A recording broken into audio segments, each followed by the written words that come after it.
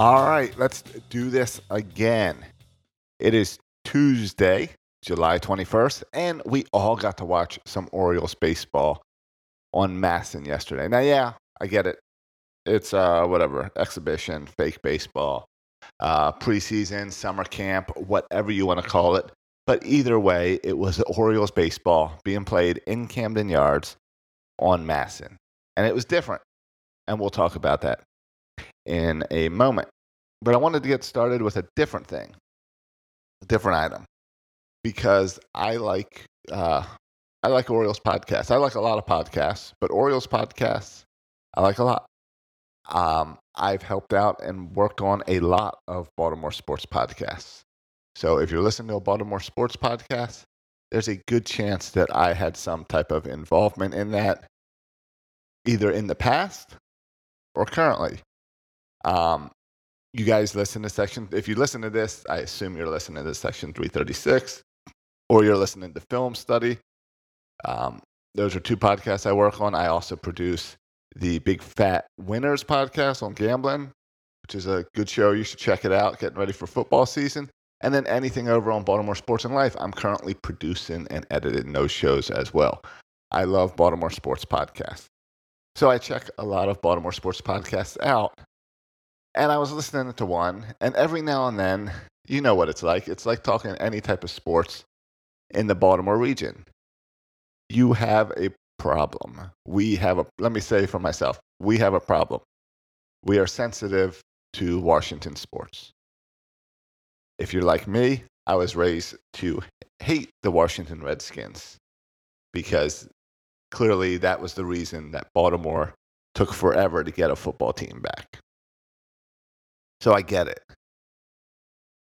So I was listening to a Baltimore sports podcast talk about this and talk about the name change. And the truth is, I don't really care either way about the name change. I'm glad it's not my team. I would hate it if it was my team that was changing the name. But the Washington football team is going to make a ton of money because every piece of merch that's out there right now that's Redskins, their fans are going to buy because it's getting removed from sale. So they're going to make all that money. And now they get to unveil a whole new team and new logos and new names and everything, which means you got to buy all new jerseys.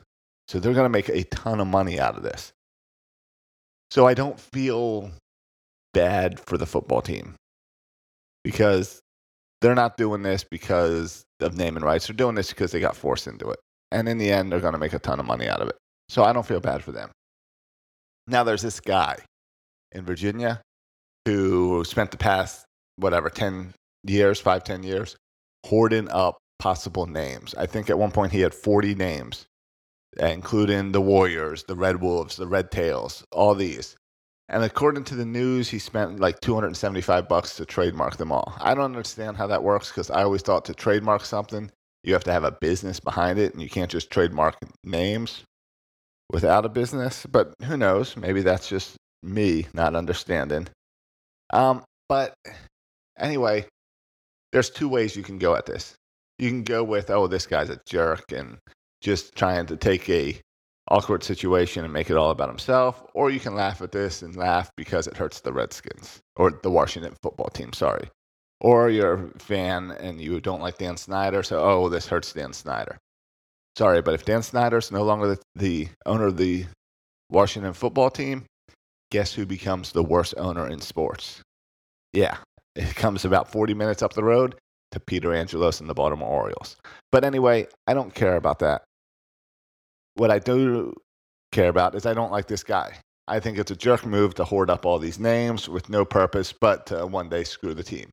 And I get it. He says he's giving them away for free, but he's also saying that he hired a lawyer to listen to offers. So you can't do both. You can't accept offers and give it for free. It doesn't make any sense. You're out for your own gain. You're a jerk. I don't like this move. But anyway, I was listening to a Baltimore sports podcast that liked this move and thought it was great and thought it was funny. Here's why it's not funny. What if it happened to you? You see, I mentioned all those podcasts at the beginning that I work on and stuff because Section 336, 336 Daily, Birdland Sports, Film Study with Ken McCusick, Big Fat Winners, all these shows that I'm involved in. One thing that I do is make sure to get the name. Before I go and start posting anything out there about it, I go and I buy section336.com. I buy birdlandsports.com. I did not buy 336daily.com, but guess what? I'm now talking about it, so I will be buying it tonight before this podcast is out. So that's where it hurts, is put yourself in the Redskins situation. Imagine if you, in my case, have a podcast, and I've got a podcast, but I didn't buy the domain name, and someone else came and took that domain name. That sucks. That's annoying. It's the same with Twitter handles and everything. You don't want to be, I'm nice. I have a name that's not so common, but I don't want to be the real Josh Soroka. Like, that's lame. I want Josh Soroka as Twitter. It's really simple. If you want to find me on any social media, it's my name, Josh Soroka. Because what I do is as soon as I hear about a new social media, even if I don't care about that social media, I go and I register my name because I want to control that territory. And that's how I feel about this guy in Washington. He's just screwing with the Redskins. If one of you went on whatever the new hottest trend TikTok replacement thing that I don't understand because I'm 40 years old and registered the name Josh Soroka, there would be no reason for you to do that except to annoy me. So that's how I feel about this. So again, I come back to, imagine if your podcast didn't buy the domain name. What if another podcast bought your domain name and then pointed it to themselves? So that if anyone went to go look up, let's just say bleacherbirds.com, it wouldn't go to your podcast. It would go to one of your competition podcasts. That wouldn't be any fun. But you know what? Maybe it would be fun for the person that bought the domain name. So that's my thoughts on this guy.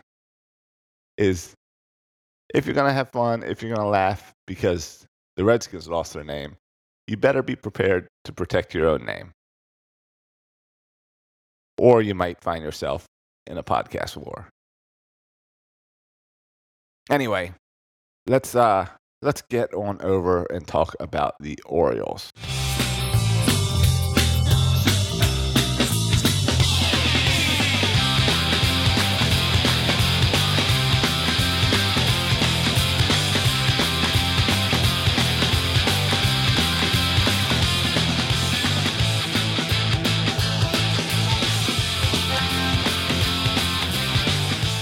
All right, so the Orioles played their exhibition game yesterday. They lost 4-2 to the Washington Nationals, and I'll tell you what, I am very glad that they lost the game, and I am glad that they only put up 2 runs. And I'm telling you why, because I am a true Orioles fan. I understand that they're going to suck this year. I've come to terms with that. I know we're rebuilding, but I also can get excited. And when Alex Cobb goes 4 innings and only lets up 2 hits, I get excited. When Richard Bleier comes in and uses only 19 pitches in 2 innings, I get excited. When Jose Iglesias goes 3 for 4, I get excited. When Chris Davis gets on base, I get excited. So all this type of stuff can get me excited to say, hey, maybe the Orioles can surprise some people. But I know it's real. I got to focus on reality. And I know this is an exhibition game. But I got to say, whether we're winning or losing, and Alex Cobb looking really good is a lot more fun to watch than an Alex Cobb that looks bad. And Richard Bleier that pitches that well actually could be a trade chip late in the season. He only has to stay hot for a month.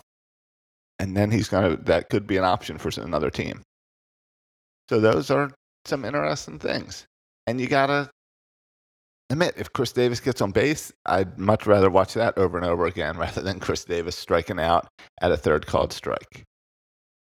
They did an interview mid-game with the GM, Mike Elias. And they asked him if there's a chance we could see Adley Rutschman up on the Orioles in September. This is a stupid fan question. It's not a real question. We all know the truth that there's no point in bringing Adley up and starting the Adley clock this season. So how do you answer a stupid fan question? Well, Mike Elias was a genius at this because he gave a stupid fan question a stupid fan answer. When your team is projected to win 20 games this season, and a lot of people are not even sure if they can hit that, but that's the over-under mark. And a fan asks if Adley Rutschman's going to come up this year, how do you answer that question? With, yeah, that's a possibility if we're in a playoff hunt. Come on. I love that answer because we all know the Orioles will not be in a playoff hunt, and the Orioles will not bring up Adley Rutschman this year. But it gets the fans excited. Well, what if? You mean maybe we could see Adley Rutschman? You're telling me Mike Elias is saying maybe we can be in a playoff run? So the stupid fan that asks the stupid question gets the stupid answer. I love it. Love the way he handled it.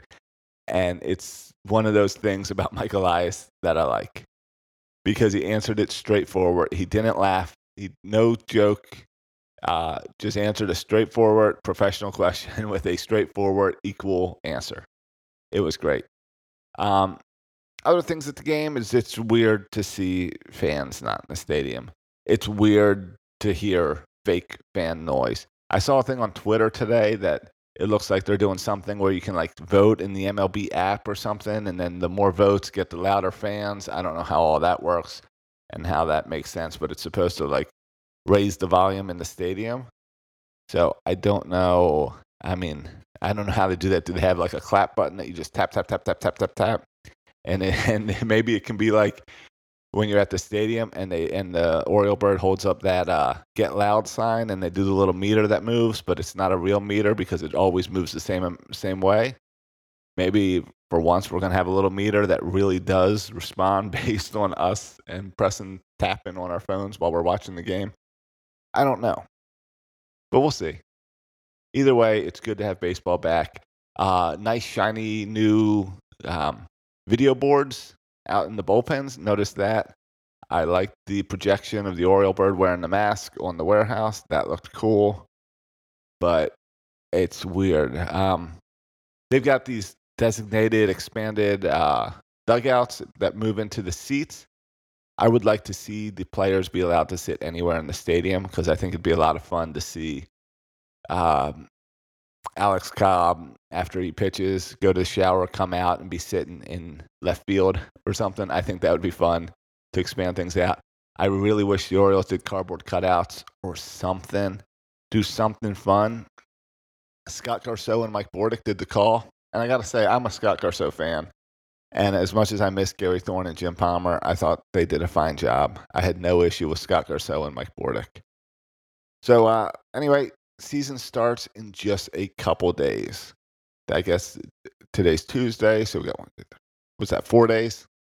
Depending on how you count, 4 days, 3 days, whatever, until the Orioles season kicks off. Today we have another game with the Nationals. So what time is that game here? I'll let you know real quick so you don't have to pull out your phone. That is another 6:05 start. It is on MASN again. It is, of course, in Nats Park this time. And it's Stewart is starting for the Orioles and Corbin for the Nats. And the MASN crew will be handled by the Nationals. So check that out again. Again, Orioles baseball on TV. There's nothing really else that we can ask for. I mean, it's what we've all been waiting for months and months and months for. So going out there, let's watch the Orioles.